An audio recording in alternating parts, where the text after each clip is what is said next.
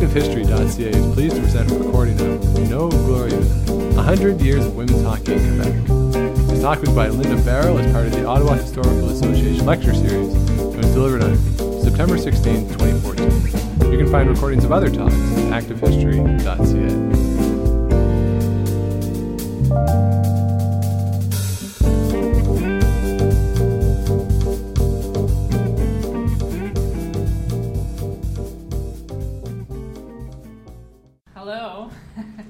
I'm a bit nervous because it's my first time ever. I'm usually asking questions. I'm not talking in front of people. So if ever you do want to ask me questions, please don't hesitate. You don't have to wait until I'm finished. I'll be more than happy to answer all your questions. Thank you, Jennifer Anderson, and thank you to the Ottawa Historical Association to having invited me here tonight.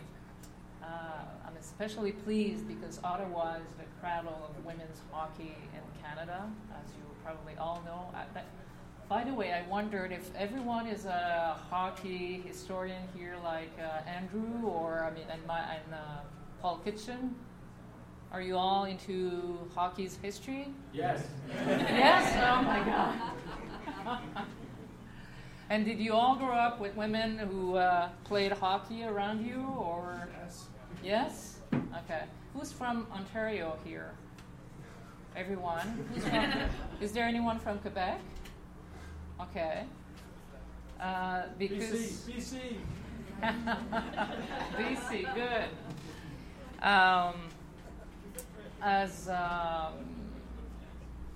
Jennifer introduced me, so it's already done. I grew up in a small town called Grand-Mère in Quebec in the 1960s. And no one around me in a very French-speaking city, and no one around me played hockey. Little boys did play hockey, but I didn't know of any woman who did play hockey. Girls didn't play hockey in our French-speaking community. I played with a friend of mine, with a little girlfriend. I remember, and it's funny how memory works, because I remember I was 6 or 7 and I had some sort of a Mickey Mouse watch. And we were just the two of us on the family ice rink, and I was going in the corner of the rink and I was talking to Mickey Mouse and saying, "Okay, watch me now. Watch me, I'm going to score a goal." And then I was skating as fast as possible to score. But I knew very well that there was no girls' team, there was no girls' league, there was no championship for girls or trophies or applause or whatsoever. So I became a journalist, and a few years ago, some 10 years ago already, I did work on that CBC Radio-Canada co-production called Hockey, A People's History. And that's when I saw Brian McFarlane's book. I don't know if you know that book, which was published some 20 years ago about women's hockey history in Canada. Have you seen it? Have you ever seen it? It was a book published some 20 years ago, and it was an overview of Canadian women's hockey history. But it didn't focus, it spanned all Canada, but it didn't focus specifically on Quebec. And I was just totally flabbergasted. I was totally astonished to see a woman. I mean, probably you not because you grew up, but I mean in French Quebec, I had never seen a woman with a long skirt and holding a hockey stick in her hand. And I thought, my goodness, women have been playing for over 100 years, and how come? And then I never heard of that before, and I had never seen such pictures. And I thought, well, women were playing in Ontario, they were playing in Prince Edward Island, they were playing in Alberta, in Manitoba, but were they playing in Quebec? Did the French-Canadian play, and when did it all started, and so on? So I thought, I'm going to dig this, because no book had never been written on the matter in Quebec. This story had never been told before or never been showed in Quebec.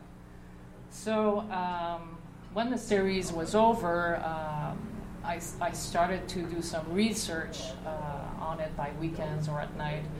And discovered, among other things, that already in 1875 there were young women playing hockey with the Montreal hockey pioneers of the time. You know, this bunch of young McGill students who did play the first modern hockey game in Montreal with a very specific set of rules, because men and boys had been playing for a long time, but with no specific rules. So this was a turning point in hockey's history. And when those young men who were members of the Victoria Club in Montreal at night had some dinner parties, they would invite their female friends to play hockey with them afterwards. And this story was told to the Montreal Gazette in 1943 by Henry James, who was one of the young McGill students who was part of that famous hockey game on a night of March 1875. So I was quite astonished that already young women had been playing. But the first recorded ladies' game here in Canada took place here in Ottawa on the Rideau Hall rink. Do you all know of Isabelle Stanley? Yeah? No? Everyone knows about her? No? Okay. So Isabelle Stanley. Okay, I told you there would be some pictures, so I should show you a few. So here is Isabelle Stanley. She was the daughter of then Governor General Lord Arthur Frederick Stanley, who came to Canada in 1888. And the following winter, in 1889, he was in Montreal, the Montreal Winter Carnival, and he discovered, from what the story says, ice hockey in Montreal. And he fell in love with the game, and his daughter was with him. She was 13 at the time, 13 years old, and she also fell in love with the game. So Lord Stanley had this huge rink on Rideau Hall, and he invited men and women to play hockey once in a while. So the first recorded ladies' game happened there in Ottawa in 1889. This is quite a well-known picture, which was in Brian McFarlane's book. I don't know if you've seen this before, but Isabelle Stanley was presumably the one with the white coat. So that was in 1890.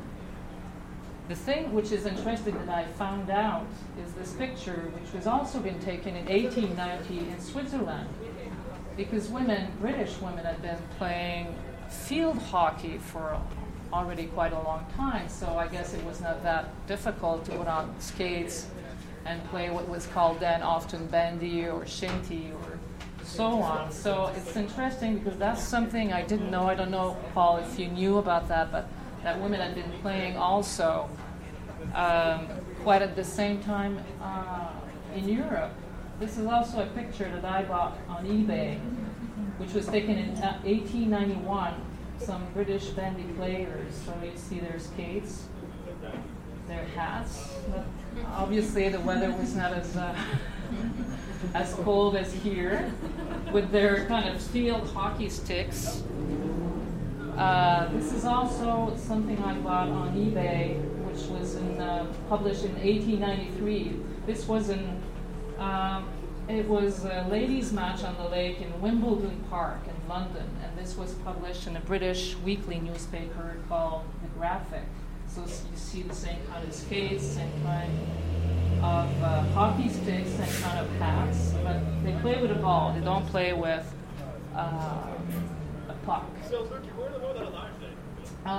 So these were the first ladies that we know started to play. And I often say, because my book is really an overview of 100 years of women's hockey history in Quebec. But if I was telling you earlier this afternoon, if I didn't have a mortgage to pay and 2 teens at home, I would do a PhD on the very beginning of women's hockey in Canada in the period of 1875 until 1900, because I think there is still a lot to do and to discover about this period of time.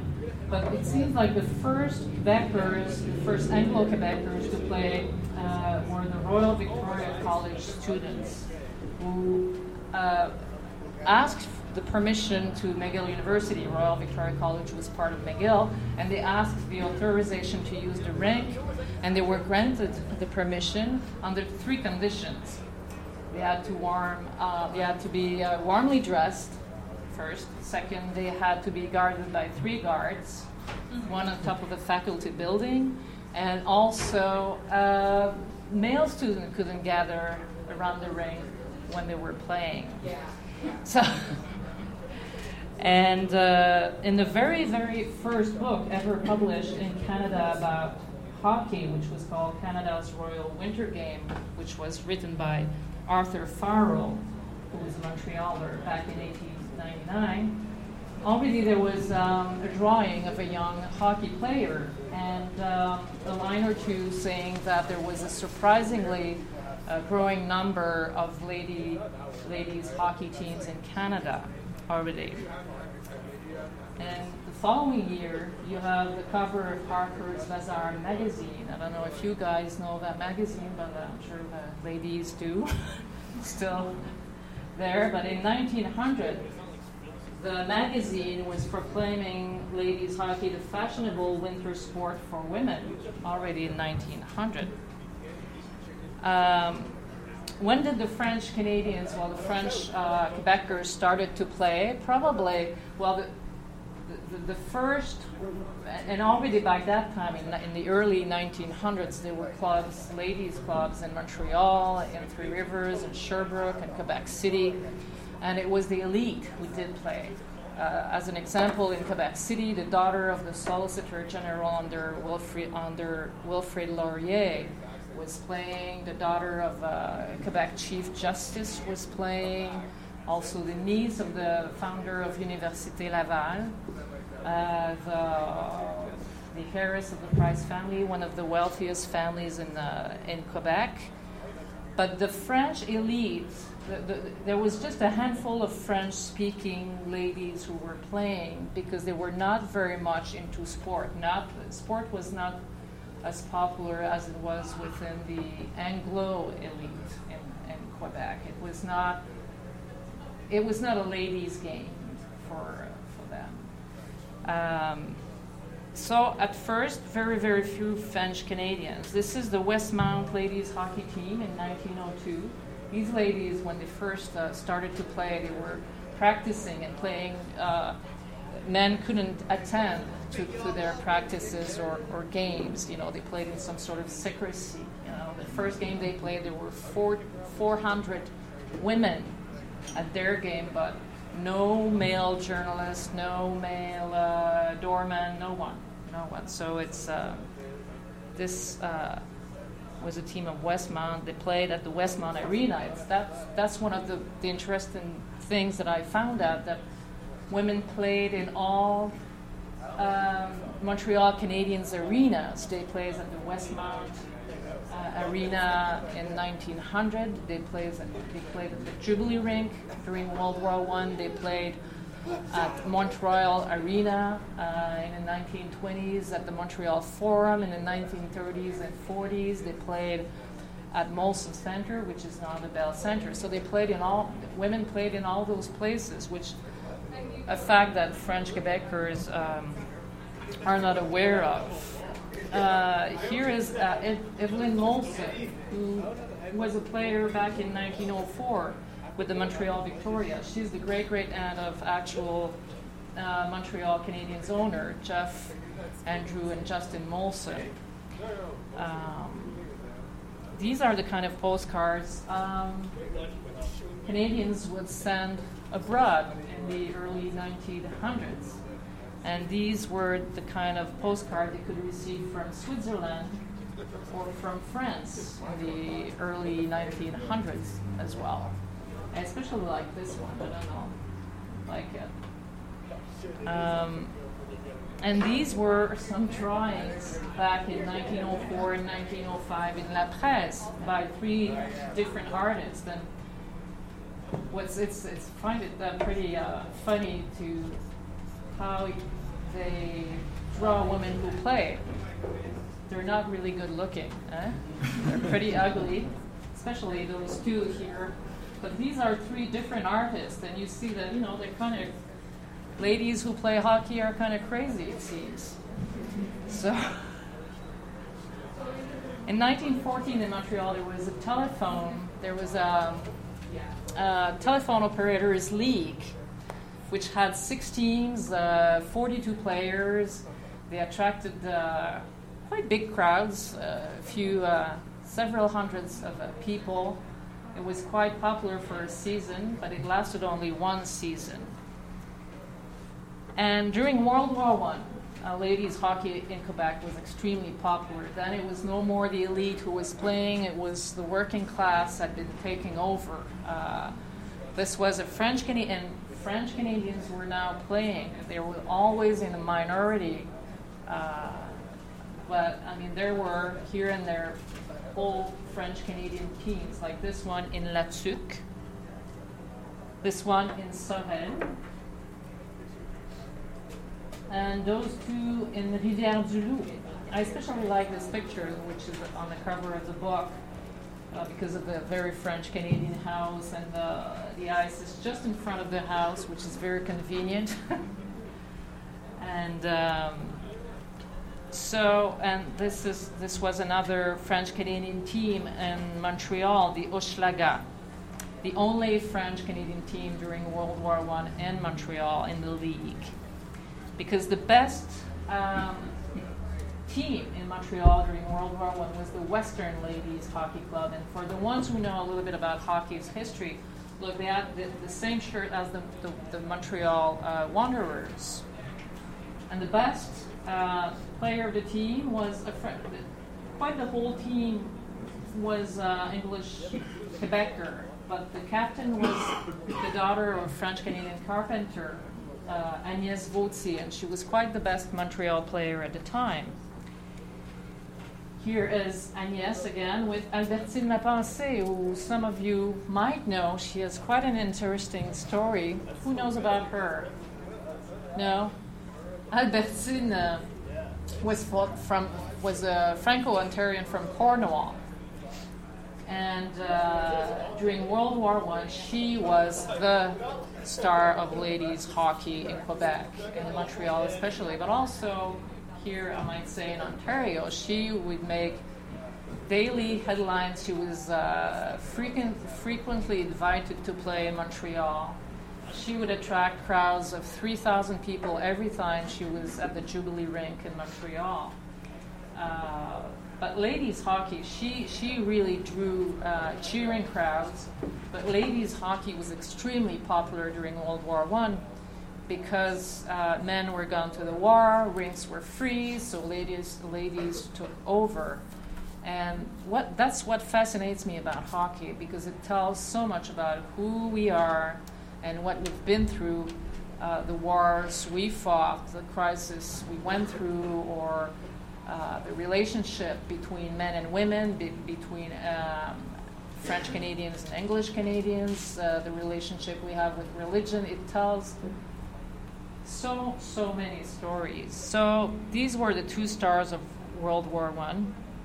Albertine here, as you see, there were in Montreal newspaper at the time during World War I made daily headlines, really every day, in French newspaper like La Presse or an English newspaper like Montreal Daily Star. Albertine Lapensée was champion du monde de hockey de dames, the world champion already. And here is Albertine. But Albertine was there for 2 seasons, and after 2 seasons, she just disappears. There was, I forgot to tell you, there were some rumors. Her rivals were saying, well, she cannot be a girl. Albertine and Agnès were both 17. Usually they were 17 or 18. And her rivals were saying, well, she can't be a girl. She's too good to be a girl. I mean, she's sometimes scoring 5, 6, 7 goals in a game. It just cannot be a girl. So she disappears, and in this Brian McFarlane's book, which was published some 20 years ago, he did talk with a relative of Albertine in Cornwall who said that Albertine in 1918 went to New York City, had a sex change, and came back as a man called under the name of Albert Smith and opened a gas station in Cornwall. Is the story true? I don't know. Was Albertine a man or a woman? I don't know. It's still, quite a lot of people at the CBC, when we were working on the series, did a fair lot of research trying to find out if she did exist. Albertine, had a record, she was born, she was a girl, but did she become a man, or was she really... We don't know. Still, the mystery is entire 100 years afterwards. But this was quite a decade, the 1910s for... Albertine is here, see? Whoops. This was her Cornwall team, and Albertine is the one sitting in the front row. The 1920s, you can see by the haircut that we're in a different period now. You can see a Coca-Cola ad from 1923, which was published in the Saturday Evening Post. Quite glamorous. Film Fun. It looks pretty contemporary, but it was in 1926, this Film Fun magazine. Looks very glamorous, but that decade was a difficult decade for ladies hockey in Quebec, because after the war, men came back, took back the rinks, and women didn't play as much. No more headlines, no more championships, no more applause. It was sort of over. And McGill students were the backbone of ladies hockey in Montreal at the time. This was a McGill champion team in 1923, but McGill was never as good as University of Toronto team, and for that whole decade, and it would be true for most of the time in the last century. Ontario was always or usually stronger than Quebec when it came to championships between Quebec and Ontario. Not all the time, but often. And at the end of the 1920s came a team called the Northern Electric. These were workers from the Northern Electric who played. And his best player, again, the whole team was English speaking, but the best player of the team was Simone Cochon, who would make, in the 1930s, headlines, who had huge crowds applauding her, but at some point fell into oblivion, like Agnès Vautier or Albertine Lapensée. We're now in the 1930s, and there are some more French-Canadian teams in Abitibi, northern Quebec. This is in 1935, all of them being miners' daughters. This is another team in near Sept-Îles, Franklin. But the French Canadians who would play were pretty, had to have a fair bit of guts, because it was not very well regarded towards. Here is an article that I found in the Petit Journal, which was a major newspaper at the time, and it says that hockey was dangerous for women. I think there were a few of these articles also in English newspapers. Some doctors didn't like women to play hockey because it was not good for them to, for their, not fertility, but let's say it was dangerous for their organs, or I don't know how to say this, but it's very funny. In this article, they say, you have to, women are sacred vases, and you have to manage the fragile package. And they were saying they were not civilized to play hockey. So the ones who played among French Canadians, even though there was that kind of also comments, I remember reading a New York Post columnist back in, I was not there in 1941, but I read it in the archives saying that because women were told in Quebec that they looked better with a broom in their hands than a a hockey stick.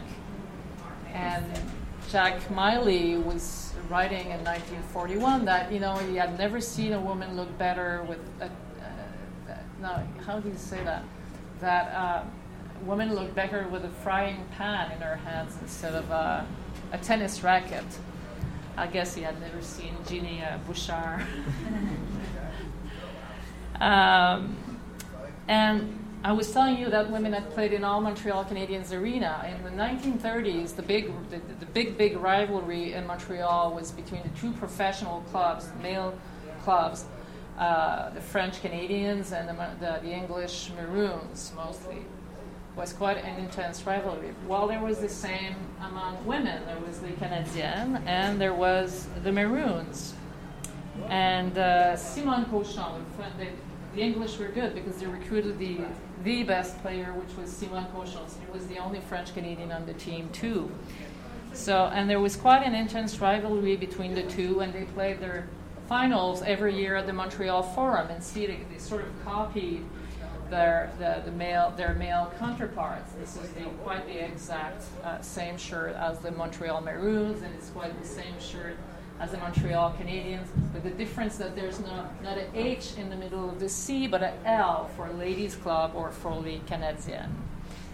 So this is quite something. And another quite intense rivalry were between the Maroons and the Rivalettes, the Preston Rivalettes, who were from Preston, Ontario, which were, by far the best ladies team throughout the 1930s. I think on 350 games, they lost only one, something like this. So, again, Ontario was usually beating Quebec.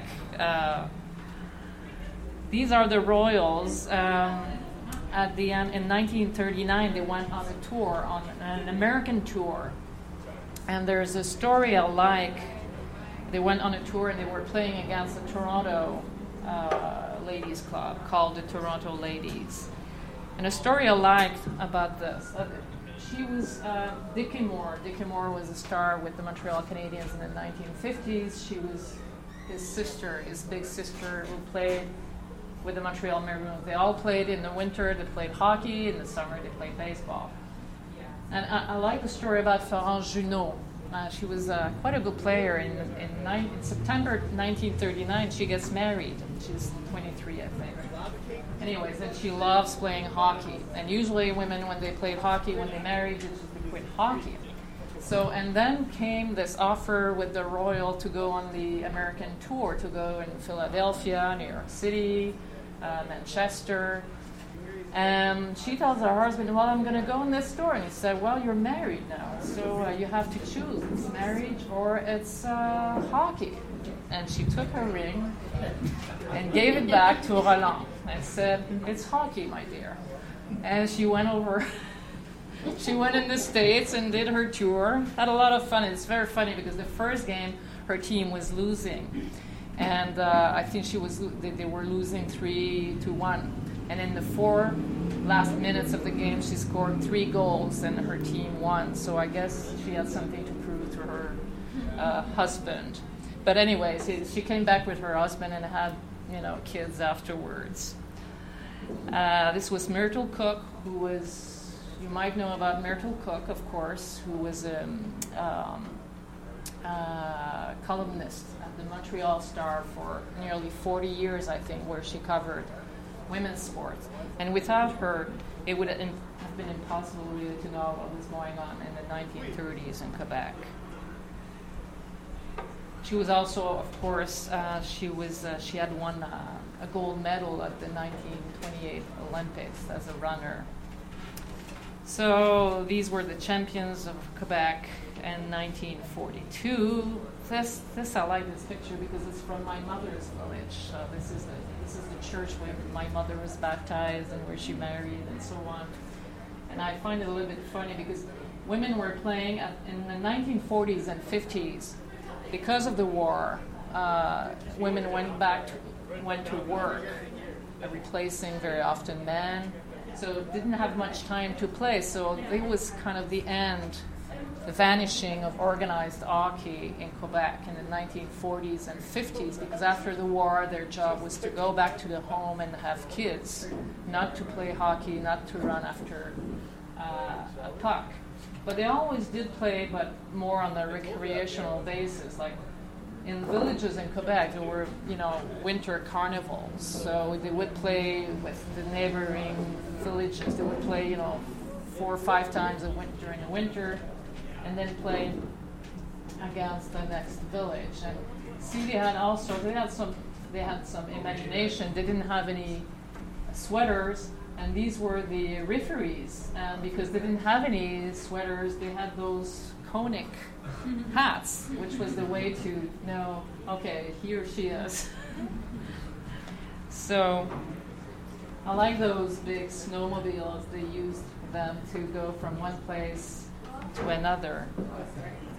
Barbara Ann Scott, who was the major, which was a big star in 1948 and the 1950s. She was a real role model for all little girls. So it was better to be a figure skater than a hockey player in Quebec at that time. This is a picture in 1950 of 2 teams, les As et les Éclairs, the Aces and the Lightning of Amos and Abitibi. And these women created 2 teams in 1950, played 4 or 5 games, and the priest on a Sunday Mass went up and said, okay, girls, it's over, because hockey is a sin. It's not a ladies' game, it's a men's game. You shouldn't be playing. So they had to disband their teams. It didn't last very long. And in 1916, there was the first French-Canadian league in Montreal. That was the first, and it's very funny. We're kind of, I don't know if you've been watching Mad Men, but it's exactly, those ladies are leaving their kitchen for the rink and hockey on wide skates, and it surprises us. Some of them here. So there's some sort of a renewal in the 1960s, and then after 30 years of not playing against Ontario, some Quebec players organized a championship against Don Mills. This was the terrifying team of the Cougars in the 1970s, and they came very often to play here in Ontario, also in Quebec. I don't know if you're, Justin Blaney's story is this girl in Ontario who had to, finally her case went to Supreme Court. There was a similar case a few years earlier in Quebec. This young girl who was 13 at the time was a goalie on a boys club, and Quebec Hockey Federation expelled her from the team, saying that it was dangerous for her security to be a goalie in a boys club, and also that the Canadian Amateur Hockey Association rules didn't allow girls to play with boys. Anyway, her case went to court, and she won. The judge said that the team had to take her back. That was in 1978. And her case permitted to future champions like Nancy Drolet to play, and like Manon Réaume to become a goalie as well. To tell you how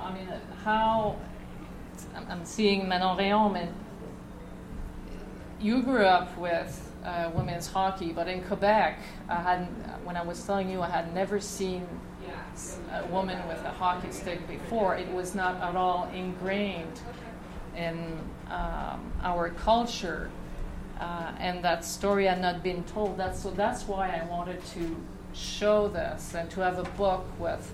The book has over 200 illustrations to show that women have been playing, and also to research and to tell that story that we weren't only spectators of the game, we were also on the ice.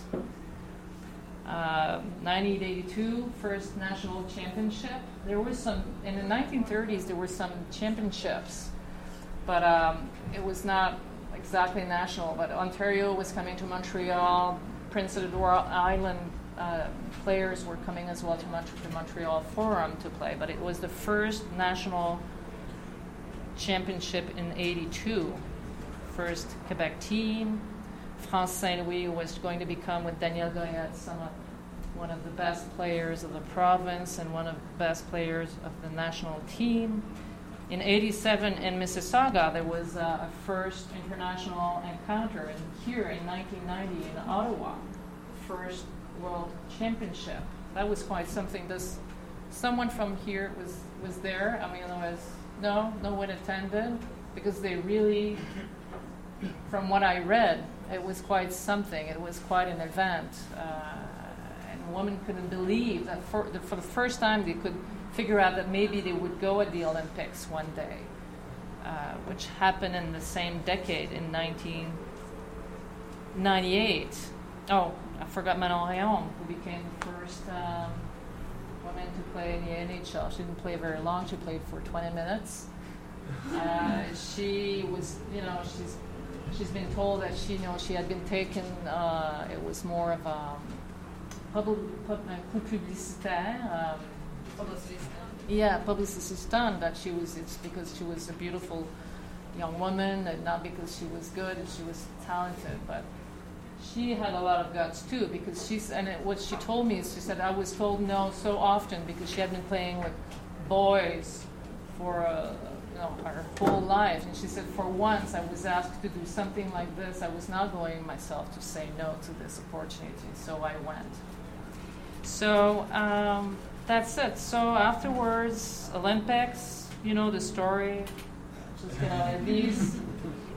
these are the images of 2002 in Salt Lake City, 2006 in Torino, and 2010 with Marie-Philippe Poulin, who is quite an amazing player. I don't know if you've seen the final this year in Sochi. That was quite. I think I never yelled that much. I think. So it's what I was telling you about. It tells so much, and it's not. I wanted to do that book not only because it's hockey's history, and hockey history is fascinating because it tells a lot about who we are, but because it is in Quebec. I know it might sound all this very familiar to you, but in French Quebec, this story is totally unknown. And it's a known part of women's hockey history, and also that was why I thought it was important to that book.